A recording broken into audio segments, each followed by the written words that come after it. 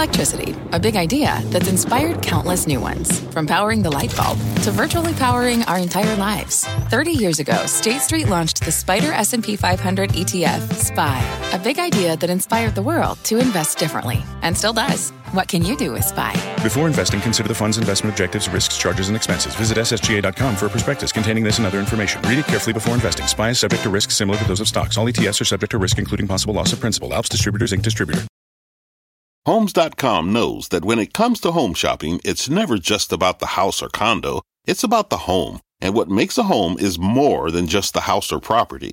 It's the location and neighborhood. If you have kids, it's also schools, nearby parks, and transportation options. That's why Homes.com goes above and beyond to bring home shoppers the in-depth information they need to find the right home. And when I say in-depth, I'm talking deep. Each listing features comprehensive information about the neighborhood, complete with a video guide. They also have details about local schools with test scores, state rankings, and student-to-teacher ratio.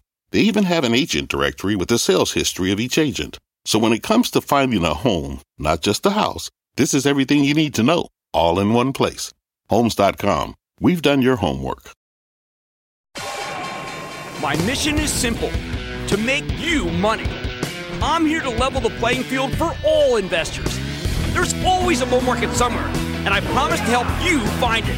Mad Money starts now. Hey, I'm Cramer. Welcome to Mad Money. Welcome to Cramerica. Other people want to make friends. I'm just trying to save you a little money. My job is not just to educate, but to put this into context. So call me at 1-800-743-CNBC. Tweet me at Jim Cramer. Let's face it. There's a considerable number of knuckleheads out there who simply won't be satisfied until Fed Chief Jay Powell says, my research had the stock market as a sell. I upgraded to a hold recently, but today, for no reason whatsoever, I am making the stock market a buy. So everyone knows it's all clear. Now, you aren't ever going to hear that. But people keep thinking you're going to hear something like it. The fact is that inflation's a much bigger worry right now than recession, okay? I thought that was obvious, but apparently not to the people who sold everything after the Fed meeting, where it's obvious that Fed's going to put through another rate hike. Dow closing off 77 points, not that bad. S&P plunging 0.94%, not so good. And the Nasdaq plummeting 1.53%. As I said yesterday, I think the Fed should put through 2 hikes. That's how hot this economy is running. Why can't people see that? But to humor all of those who think Powell is just being too hawkish, when will the Fed give us the equivalent of an all-clear signal? How about when it gets what it wants? How about when it gets inflation to stop for maybe 6 months? That's when you no longer need to worry about the Fed. And we are very, very far from that happening. It does drive me absolutely batty to listen to people who think the Fed's already won the fight against inflation, will soon remove any tough language. I mean, what is it based on? Labor's still tight. Housing's tight. Mortgage rates are high, and they've doubled. It hasn't affected housing at all. We have 3.8% unemployment with an inflation rate that's much closer to 4% than the Fed's targeted 2%. What's the disconnect here? Simple. If you look at the statistics I just mentioned in a vacuum, you would think the Fed should still be raising rates pretty aggressively. Maybe it's a half a point from here. They've already tightened so much without seriously damaging the economy. What's another 50 basis points?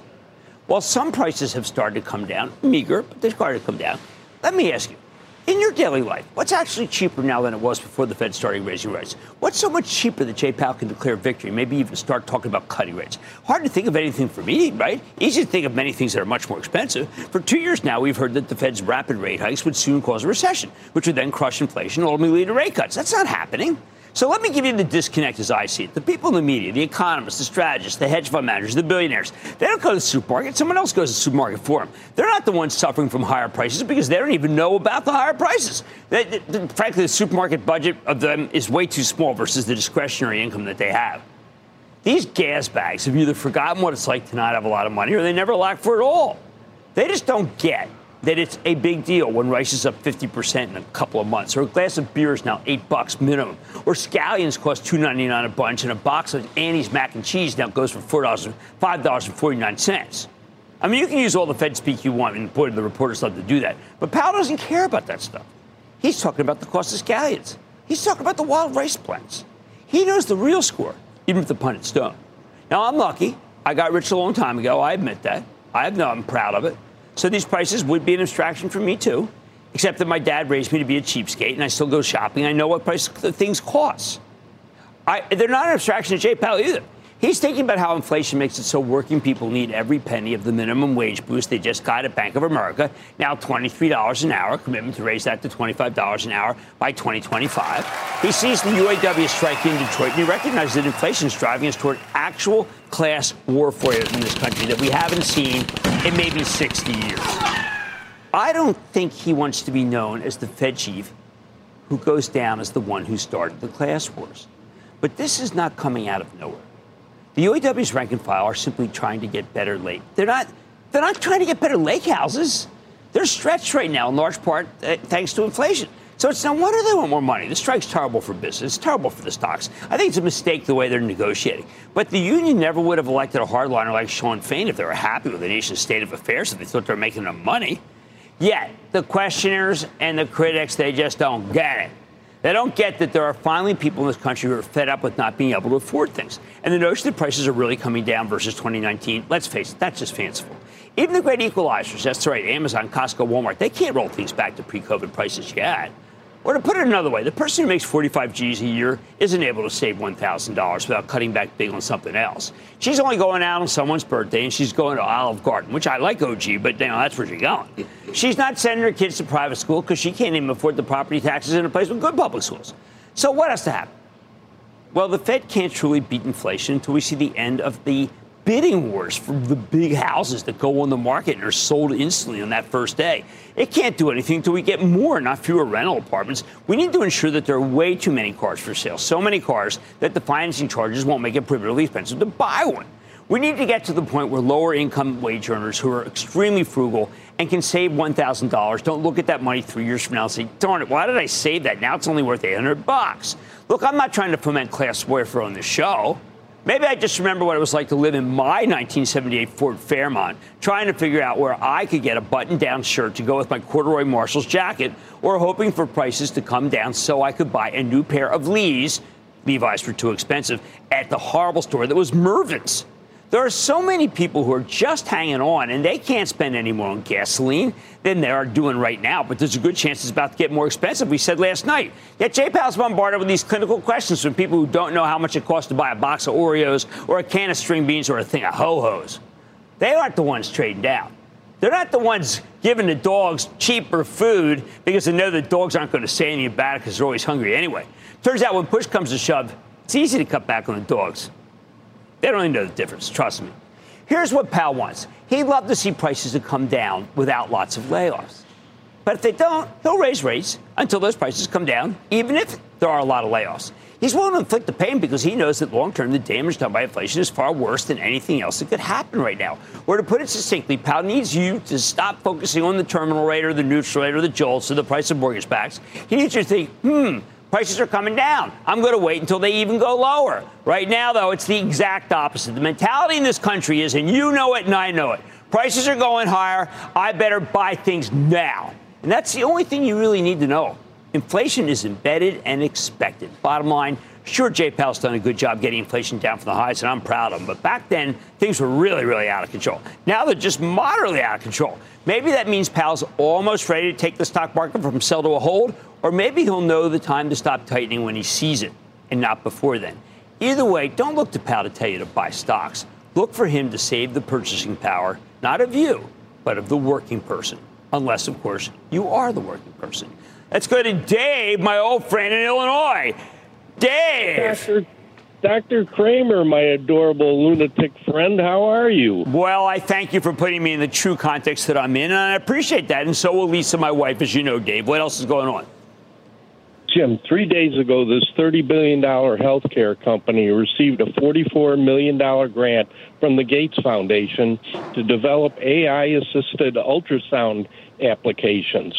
A component of your charitable trust portfolio, it enjoys your highest ranking, despite its current price being lower than your average cost. Of course, I'm talking about GE Healthcare. Yeah, Dave, it's killing me. It's killing me. You know, I'm going to talk tomorrow at the meeting, and it's very funny because Jeff Marks has rarely agreed. He's much more consistent than I am, he's like a Penn State running back, frankly, who goes pro. I am apoplectic about this thing. I want to go to the sellers and I want to say to them, do you have a clue of what you're doing? Listen to what Dave just said. But you know what they're going to say, Dave? No, we're smarter than Dave. We're smarter than Cramer. Well, you know what? Go eat an MRI. How about let's go to Geronimo in Alaska. Geronimo. Hi, Jim. First-time caller here. With the ongoing streaming war amongst Google, YouTube TV, Disney's Hulu, and Dish Sling TV and others, do you think Fubo Sports' focused niche can buy enough subscriber loyalty and market share to make it a winning stock in the streaming battle? No, absolutely not. And I would be even more curt, except for I like Alaska so much. I had a great time there when I went with my kids. Let's go to Bob in, oh my God, but I got Bob in, no, they're telling me I can't go to Bob in Florida. And I was looking to connect. No, that's okay. I connected with Fubo, all right? Fubo, or is it Fobu? I don't know. It ain't working. To look to Powell to tell you to buy. That's right. We're waiting for Powell to say he's got a buy. He has a buy button right in the Fed. He's got this, and he's going to press it one day for us. Look, he's trying to help the power of the. He's trying to help the working person. He's not trying to help the pundits or billionaires row. Mad Money tonight. Trex is caught in the crosshairs of higher long-term interest rates, and a housing complex is beginning to show a couple of signs of slowing.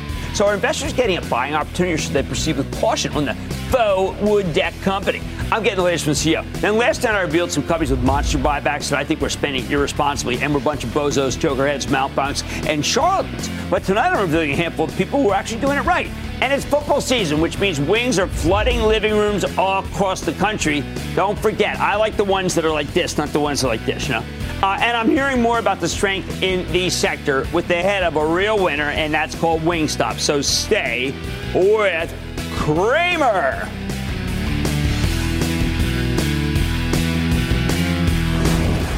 Don't miss a second of Mad Money. Follow @Jim Cramer on Twitter. Have a question? Tweet Cramer. #MadTweets. Send Jim an email to madmoney@cnbc.com or give us a call at 1-800-743-CNBC. Miss something? Head to madmoney.cnbc.com. Take your business further with the smart and flexible American Express Business Gold Card.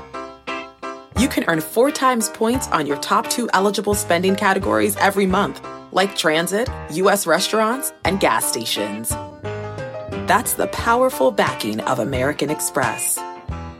4 times points on up to $150,000 in purchases per year. Terms apply. Learn more at americanexpress.com/businessgoldcard.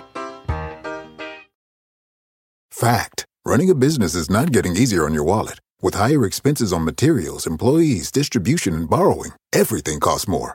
Also a fact. Smart businesses are reducing costs and headaches by graduating to NetSuite by Oracle. NetSuite is the #1 cloud financial system, bringing accounting, financial management, inventory, and HR into one platform and one source of truth. With NetSuite, you reduce IT costs because NetSuite lives in the cloud with no hardware required. Accessed from anywhere. You can cut the cost of maintaining multiple systems because you've got one unified business management suite. You improve efficiency by bringing all your major business processes into one platform, slashing manual tasks and errors. Over 37,000 companies have already made the move. See how you'll profit with NetSuite, and then you can think of all the ways you could be spending the money you save. Company retreat in Malibu, anyone? By popular demand, NetSuite is offering a one-of-a-kind flexible financing program for a few more weeks. Head to netsuite.com to start saving.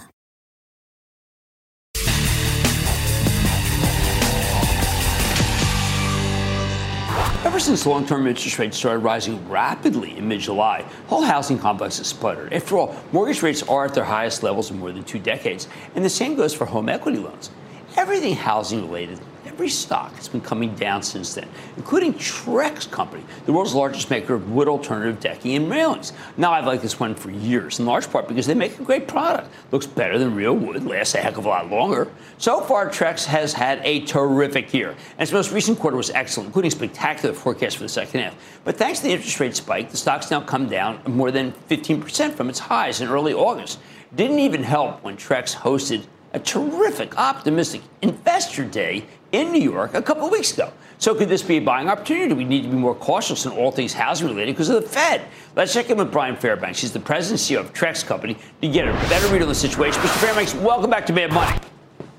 Great. Thanks to have us back again, Jim. Okay, so Brian, you had a great number. You've had a great year. And I'm just wondering whether the stock is reflecting the things that the Federal Reserve talked about today, which is that they don't want inflation to be as high as it is. And yet you're really kind of caught up in the maelstrom that has nothing to do with that. You save people money. You have a product that's very inexpensive versus wood. Do you think your stock's being unfairly punished because it happens to be part of a cohort that the Fed wants lower? There's clearly still concern about the consumer in the marketplace. The consumer has been remarkably strong going into this year, and we continue to see the consumer being strong as we've progressed through the course of the year. But as we continue to move forward and we see that they're spending on outdoor living and enjoyment, we'll be able to prove the market wrong and continue to get that valuation where we see the opportunity to be. I think you're right. Now, you've got a number of younger people who are coming in the housing market. And I spent a lot of time analyzing companies to see why people buy product. How much do you think of your customers say, you know something, I am saving a huge amount that would go into a landfill. I'm buying this rather than buying something else. It's an extremely important part of our heritage that we manufacture our product with 95% recycled and reclaimed raw materials. We've been doing that for over 30 years now. Early on, it wasn't that important to the end consumer, but today, especially with those younger consumers coming through, starting to buy houses, those are questions they're asking. What are your green credentials? Are you really using those type of materials, and are you walking the talk? Okay, so then let me ask you, are these people who are redoing a house that they bought that's an older house, a house that they are so-called stuck in because they don't want to pay the new mortgage rates? Who are these younger consumers?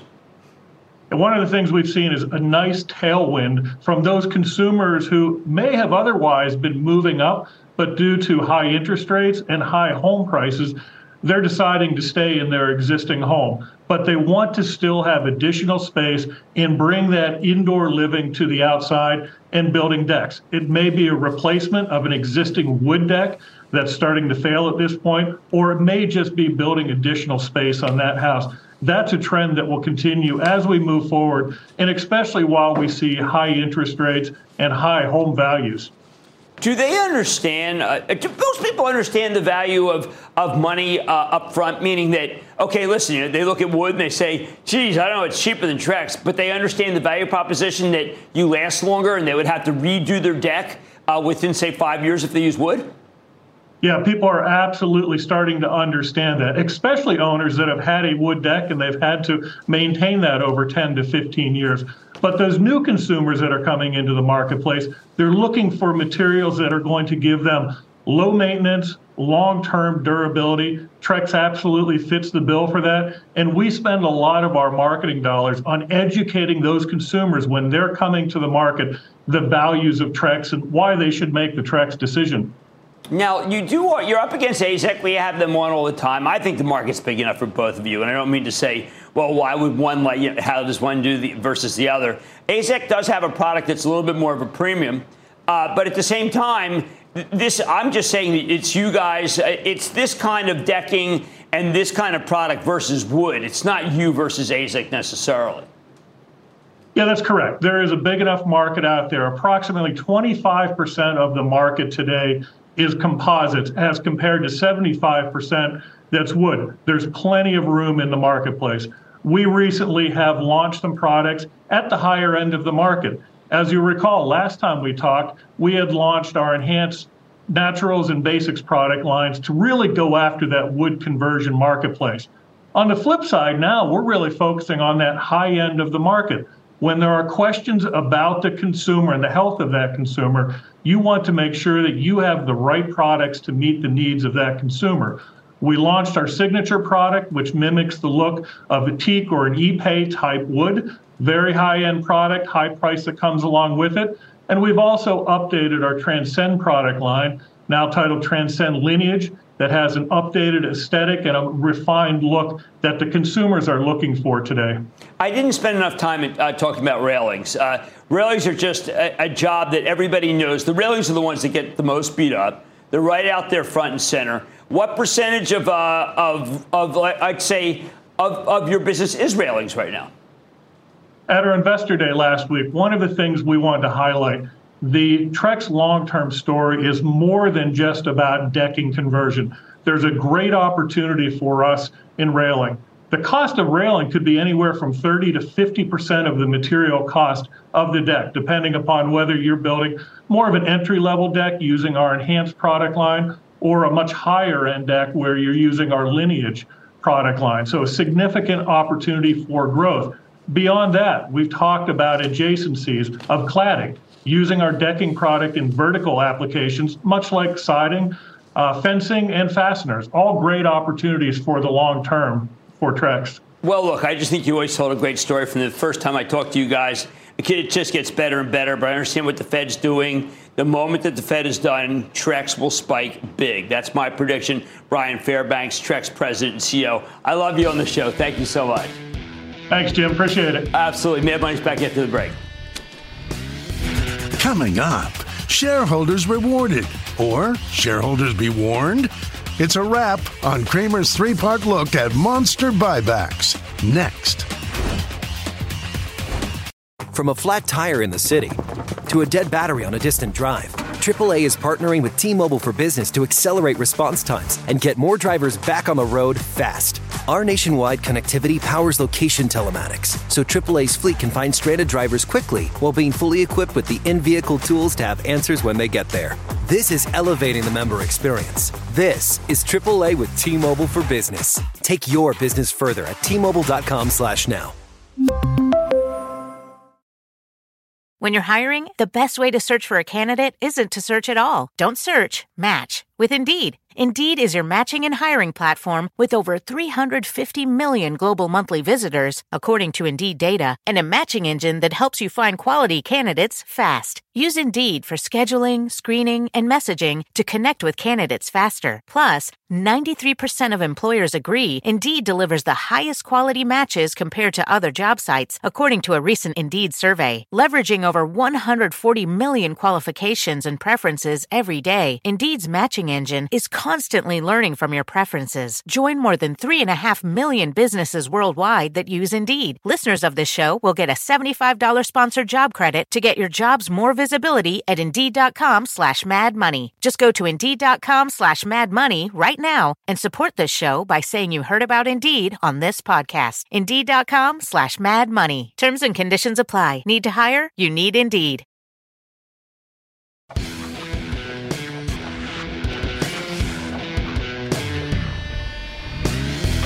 Before we get back to our normal programming, here's something that I find very exciting that I want to share with you today.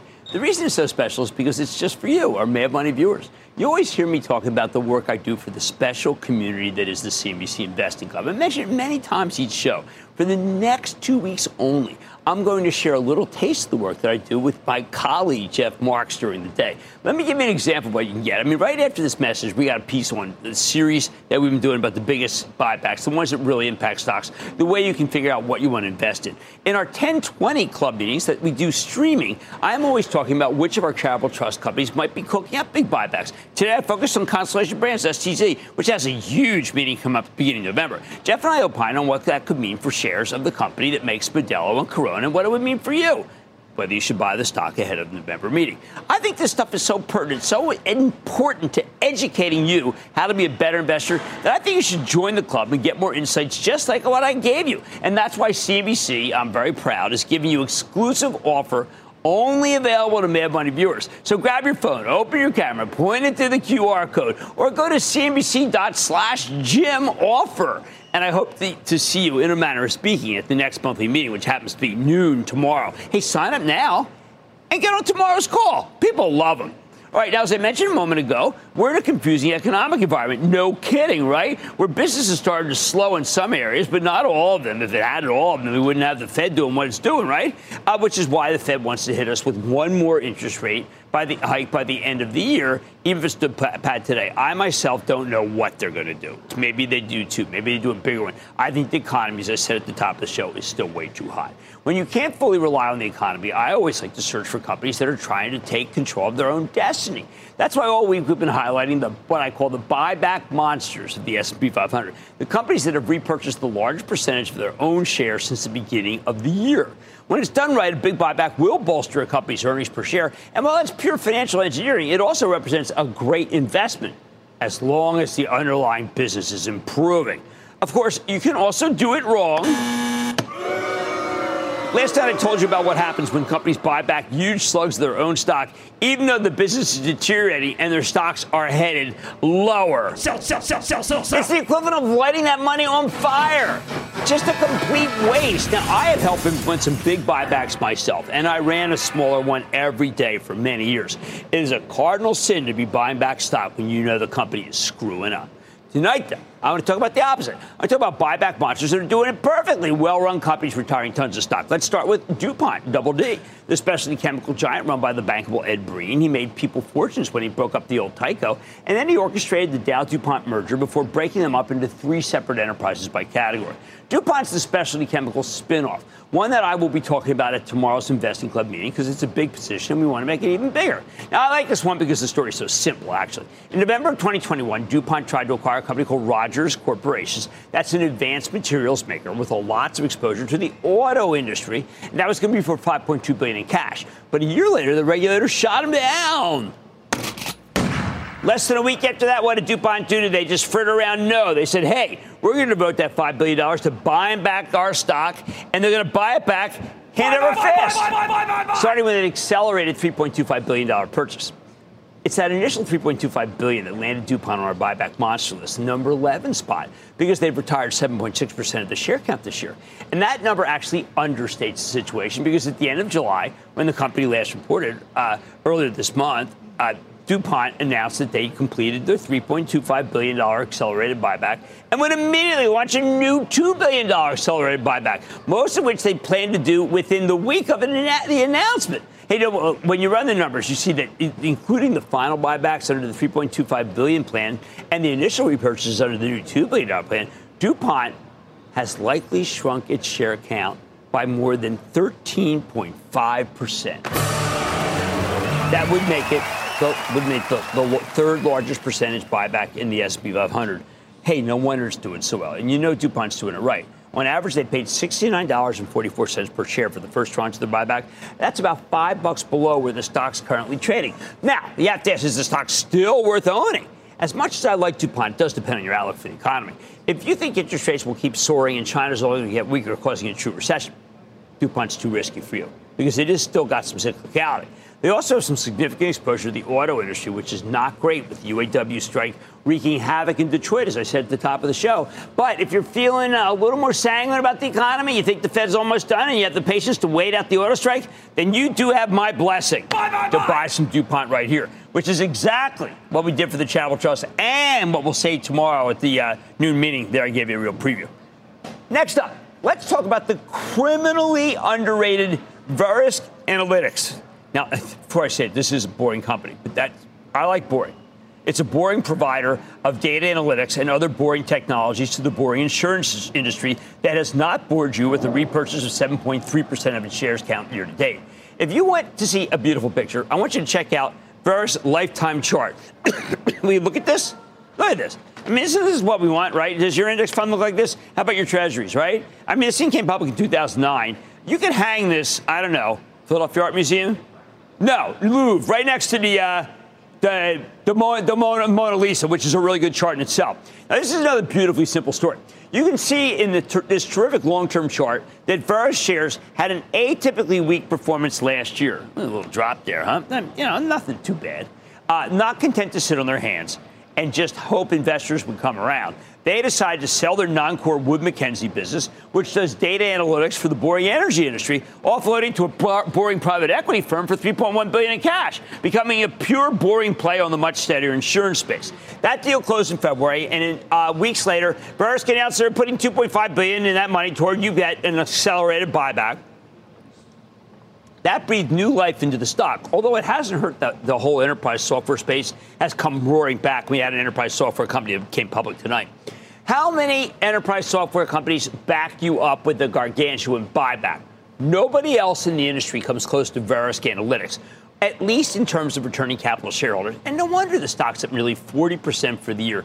You know, we got a really crummy market right now, right? So you're looking for companies that are still buying back stock. They're at 40% because you know that the buyer is going to come in and say that they own that stock at year end. They want to show they did because Verisk's been so good. That said, Verisk's only the second best performer among our buyback monsters. The biggest winner for 2023, remember when I said that we are long on time and short on money? What does that mean? It means buying the stock of Bookings Holdings. And Booking Holdings is the online travel agency formerly known as Priceline. They also own Booking.com and Kayak and OpenTable. Here's a stock that's up 52% year to date, in part because Booking Holdings has repurchased 8% of its share count. Here's the thing. The other big online travel agency, Expedia, also made the buyback monster list, retiring 8.5% of its share count, and its stock is up far less, which is why it's the one I want to focus on. See, Expedia is not just buying back stock, tons of stock, actually. It's also investing to improve its business. Don't forget, it looks like we're nearing the end of the post-pandemic travel boom, but companies like Expedia clearly believe in their longer-term prospects, or else they wouldn't be repurchasing stock so aggressively.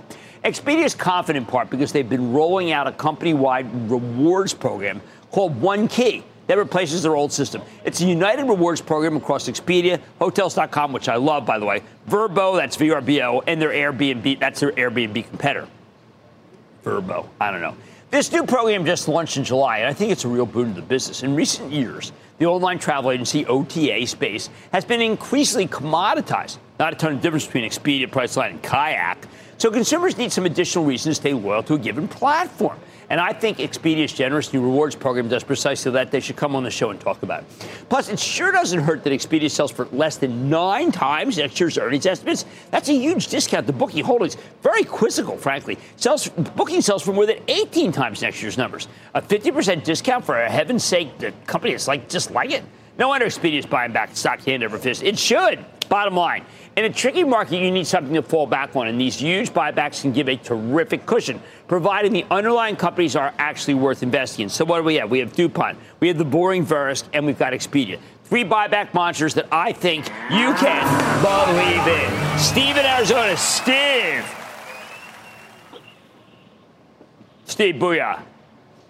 Hi, Jim. Thanks for taking my call. My pleasure. I have owned Eli Lilly for about 6 months and have done very well with it, pending approvals for obesity and Alzheimer's drugs. However, in the last several days, Lilly has retreated from its $600 high by about $30. My question is, should I hold it, sell it, or buy more on the dip? I always play with an open hand. We at the Chapel Trust sold some. We felt that we weren't being disciplined. We were just letting it run. That's not the way I like to do things. That's what I teach at the club. That's what I'll teach tomorrow at noon. You cannot be greedy. We were being greedy. We took some off the table, cut chain. In a tricky market, you got to have something to fall back on. And these huge buybacks can give you a terrific cushion, provided the underlying companies are actually worth investing in. Hey, by the way, yes, someone asked me about AutoZone, up 100 today. That's all buyback. Much more Mad Money ahead, including my exclusive with another one I like called Wingstop. Accelerated share repurchases galore.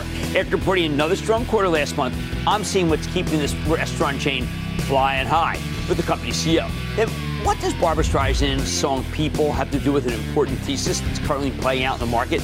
I'll reveal an important lesson to you. And all your calls rapid fire in tonight's edition of the Lightning Round. So stay with Cramer.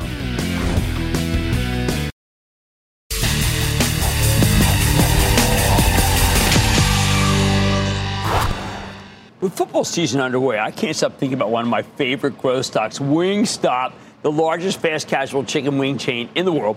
But after a blistering start to the year that took Wingstop to a new high in May, the stock's come back to earth in recent months. Last month, though, Wingstop reported a solid quarter, better than expected same-store sales, much better, actually, driven almost entirely by transaction growth, not price hikes, not accounting gimmicks, just more people buying more food. Management also raised its full-year forecast, but, man, the stock's still down nearly $50 from its May highs. So is this the one that we ought to just start buying right now? I got to tell you, it certainly seems interesting to me. I think we should talk to Mike Skipworth. He's the president and CEO of Wingstop. Learn more about this. Mr. Skipworth, welcome back to Mad Money.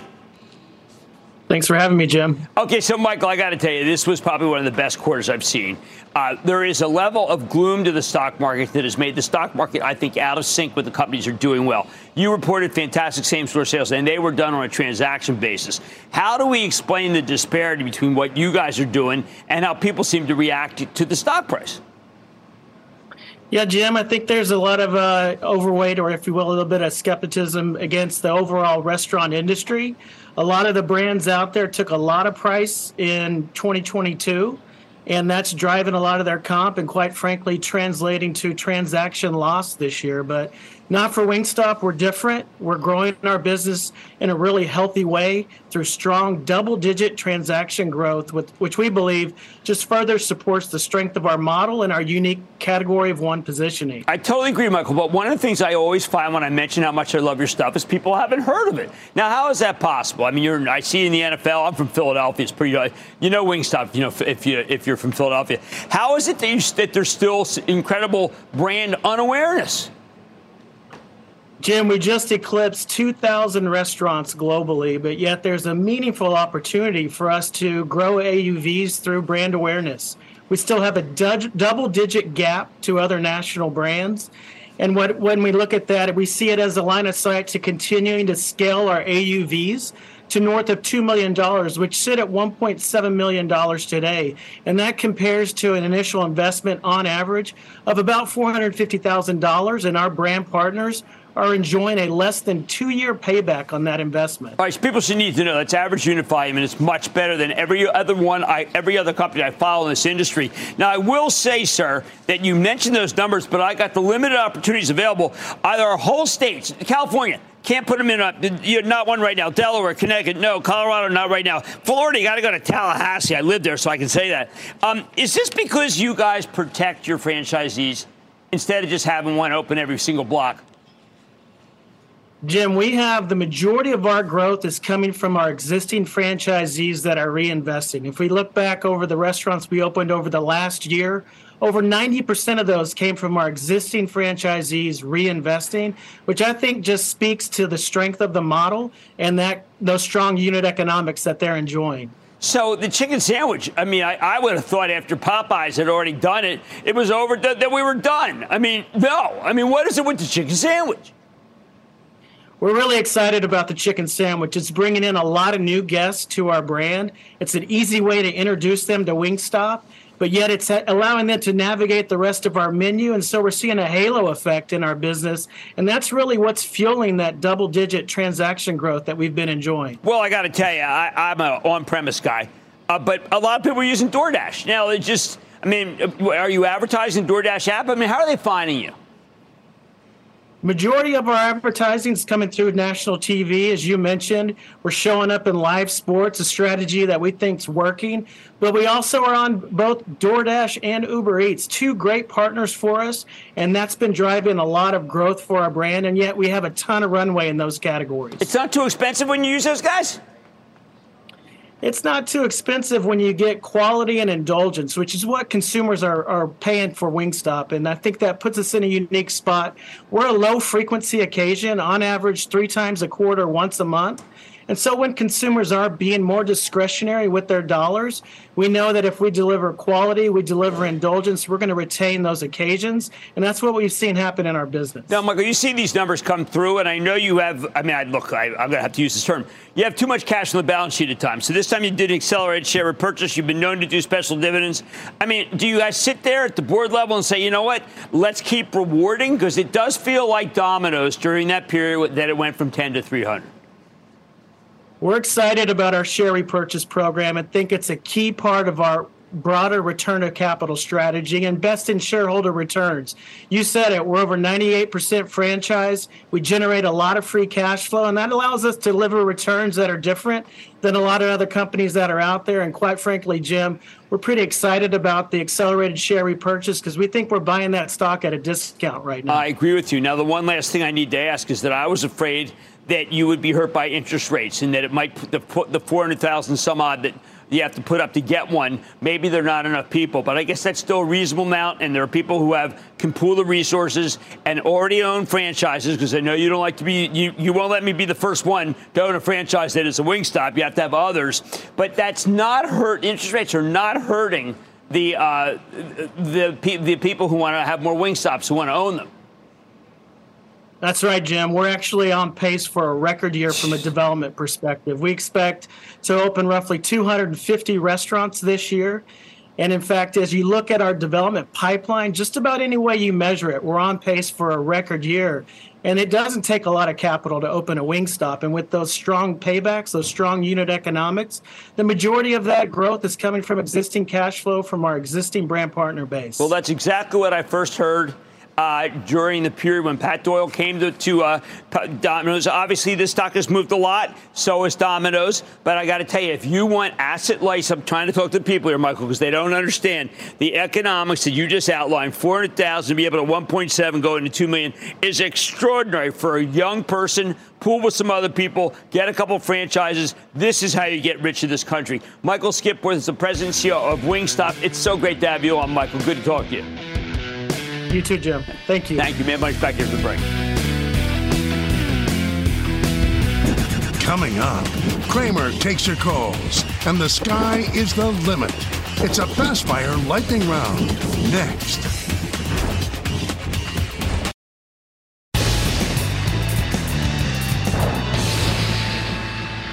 It is time. It's time for the lightning round. For all the summers, that's it. By talk to your plans out. And then the lightning round is over. Are you ready, Ski Daddy? Time for the lightning round. Cramer, we're going to start with Bo in Alabama. Bo. Mr. Cramer, always a pleasure, sir. Thank you, Bo. What's up? I had a question. In your opinion, Carrier Global, is that like a pandemic play? Or No. This is just an unbelievable infrastructure play. I think it's terrific. I buy some at 53, then wait to 49. We don't have a good market right now, but I think that Dave Gilligan's doing an amazing job. I think it's a terrific stock. I'll throw in Train, too. I'll give you a twofer. Let's go to Tyler in California. Tyler. Hey, Big Booyah from California. How you doing, Jim? I'm doing well. Thanks for calling. What's happening? So I like global stocks that have good dividends and large institutional investors. What do you think of BDX? They've got good dividends. They're a global company, and they've got large institutional investors. And they got great earnings, and I think it's terrific. The only thing I don't have right now is that good a chart, but I'm saying high quality. Boston Scientific. I'm doing a lot of twofers tonight. I like that one, too. How about Mandy in Maryland? Mandy. Hi, Jim. How are you? Mandy, good to hear from you again. What's going on? Thank you so much for taking my call. Long-time fan and listener. I was wondering, I have a stock in mind with a high dividend. I was thinking, what would you think about this one? EPD. Enterprise, this has been my favorite. It is unbelievable. It actually hit a 52-week high today. Why? It has a 7% yield. It's an incredible pipeline company. I think it's terrific. You got horse sense. Blake in Oklahoma. Blake. Hey, Jim. Thanks for having me. Of course, Blake. With this company looking to rival Starbucks, they just slid their 52-week low. What's your thought on ticker symbol BROX? I know which one you're talking about, the Dutch Bros. I told them not to be able to overexpand. What, did they listen to me? No. I'm just a TV guy. They're in the coffee business, but I know how to read a balance sheet. My balance sheet says they had to issue equity there. I told them to issue equity higher. They are overexpanding. They want to cool it and just slow down. But don't own the stock. Brian in Pennsylvania. Brian, I can't believe I had to say that. I wanted that stock to go higher. Brian. Happy Valley, booyah to ya, Jim. Holy cow, Nittany Lion, booyah right back at you. That's right. Hey, I'm a new club member, and I just want to say the information you and fellow PSU alum Jeff Marks provide is amazing. The morning meeting is my personal favorite. Marks is the best. You talk to the club a lot about using pullback as buying opportunities. My question is on an AI beneficiary. Is the current pullback a time to buy ticker ANET, Arista Networks? Man, I'll tell you, Jay Shree just blew it out. That was an unbelievable quarter, and the answer is Nittany Lion. Absolutely. It's like a new Penn State quarterback. And that, ladies and gentlemen, is the conclusion of the Lightning Round. Coming up, The auto strike reminds Cramer of a certain Barbra Streisand hit. But the Ford top brass is singing a different tune. Keep it here.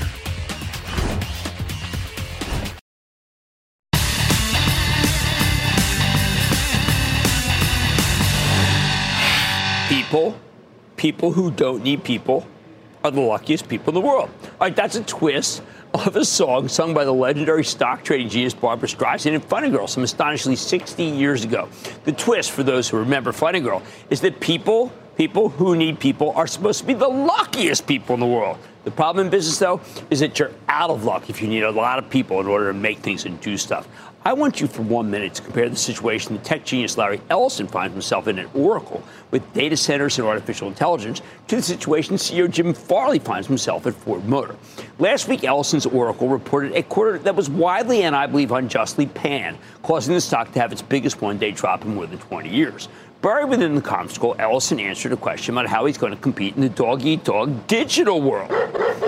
He said, and I quote, "Our data centers are 100% automated. They configure themselves. We don't have a lot of labor," end quote. But the biggest advantage, he goes on, is, quote, "If you don't have human beings involved, you don't have human labor. You don't have human errors. You don't have mistakes," end quote. Now contrast that with Jim Farley at Ford. The man has gone out of his way, with commercials no less, to explain how many people he has on the line. Union people with allegedly good jobs, the most of anyone in the industry. Yet what has it done for him? It's brought him a strike that could bring Ford to its knees because the company needs to pivot to electric vehicles, and they need to do it last year. Farley can't, though, because while he doesn't necessarily need people, he has them, plenty of them. He has expensive people who want to become even more expensive through these negotiations. So much for EVs. This union doesn't care at all about that transition. Now, I want you to put aside the fact that the labor has been shafted in the auto industry for far too long, so the union members have plenty of reasons to be unhappy. I want you to forget that Ford stock has done nothing for more than a decade, although at least the company didn't go bankrupt. Fact is, Ford can't afford to have so many people if it's going to compete with Elon Musk and Tesla, which is highly automated, not at all unionized. People who work for Ford have it better, but not if the Teslas of the world compete them out of existence. Which brings us to where Farley is on the strike. It's not that at the moment he can't afford people. It's that in the next 5 years he won't be able to afford people if the UAW gets what it wants. And yet here he is having to lock in these workers at higher wages just to keep the assembly lines going, when he could move his plants to Mexico for 1/20th of the cost. So what happens? I'll tell you what can happen. I once took part in a strike against a major textile manufacturer. We thought we were about to get a fantastic deal, like the UAW once. Then right on the verge of victory, while we were right about to pop some top-quality champagne, they closed the plant. They couldn't compete. And so what they do? They gave up. Ford can't necessarily give up. But if it wants to transition to all electric vehicles, which some states may insist on down the line sooner rather than later, it can't afford a large, highly unionized workforce. That's the reality. I admit it's radically unfair. I thought it was unfair when we lost against a textile company, but we lost to those who were automated or went to other countries. That's what Ford faces now. It can give in, which would be fair to the workers, except they'd ultimately lose to the Elon Musk and Larry Ellisons of the world. And then it will lose access to the capital in the public markets. And as it shrivels into a much smaller company, it'll have to lay off practically everybody in order to compete. That's what I saw back in 77. It can happen again in 23. Make no mistake about it. That's where Ford is. To be fair, to make up for lost wages right now, Ford has to give in on something, of course. But understand, it can't afford to pivot to electric vehicles if it has to meet the UAW's current demands. People are just too expensive. They make mistakes. Human labor's a loser in the new world. So what can Ford do? It has no choice. It either chooses to crush the union and outsource its manufacturing, like that incredibly unfair, miserable textile company that beat us, fat cat billionaires behind it, as UAW's Sean Fain would call them, just close their doors, or Ford can give in and potentially lose all of its plants down the road. Which is better? I'm not sure. I think they're both bad. Bottom line, in the end, I think everybody at Ford is better off if they can come up, keep these plants running, and get something to the UAW. But they may end up winning the battle and losing the war as the whole business just vanishes over time, taking all of those good union jobs with it. I like to say there's always a bull market somewhere. I promise to try to find it just for you right here on Mad Money. I'm Jim Cramer. See you tomorrow. Last call starts now. All opinions expressed by Jim Cramer on this podcast are solely Cramer's opinions and do not reflect the opinions of CNBC, NBC Universal, or their parent company or affiliates, and may have been previously disseminated by Cramer on television, radio, internet, or another medium. You should not treat any opinion expressed by Jim Cramer as a specific inducement to make a particular investment or follow a particular strategy, but only as an expression of his opinion. Cramer's opinions are based upon information he considers reliable, but neither CNBC nor its affiliates and or subsidiaries warrant its completeness or accuracy, and it should not be relied upon as such. To view the full Mad Money disclaimer, please visit cnbc.com/Mad Money disclaimer. This podcast is supported by FedEx. Dear small and medium businesses, no one wants happy customers more than you do. So you need a business partner just like you. Like FedEx, who understands your passion for serving your customers because they have the same commitment towards you. That's why FedEx offers you picture proof of delivery, packageless and paperless returns, as well as weekend home delivery to 98% of the U.S. on Saturday and 50% on Sunday. See the FedEx service guide for delivery information. What's more, FedEx Ground is faster to more locations than UPS Ground. Trust FedEx for timely deliveries. See what FedEx can do for your business. Absolutely, positively FedEx.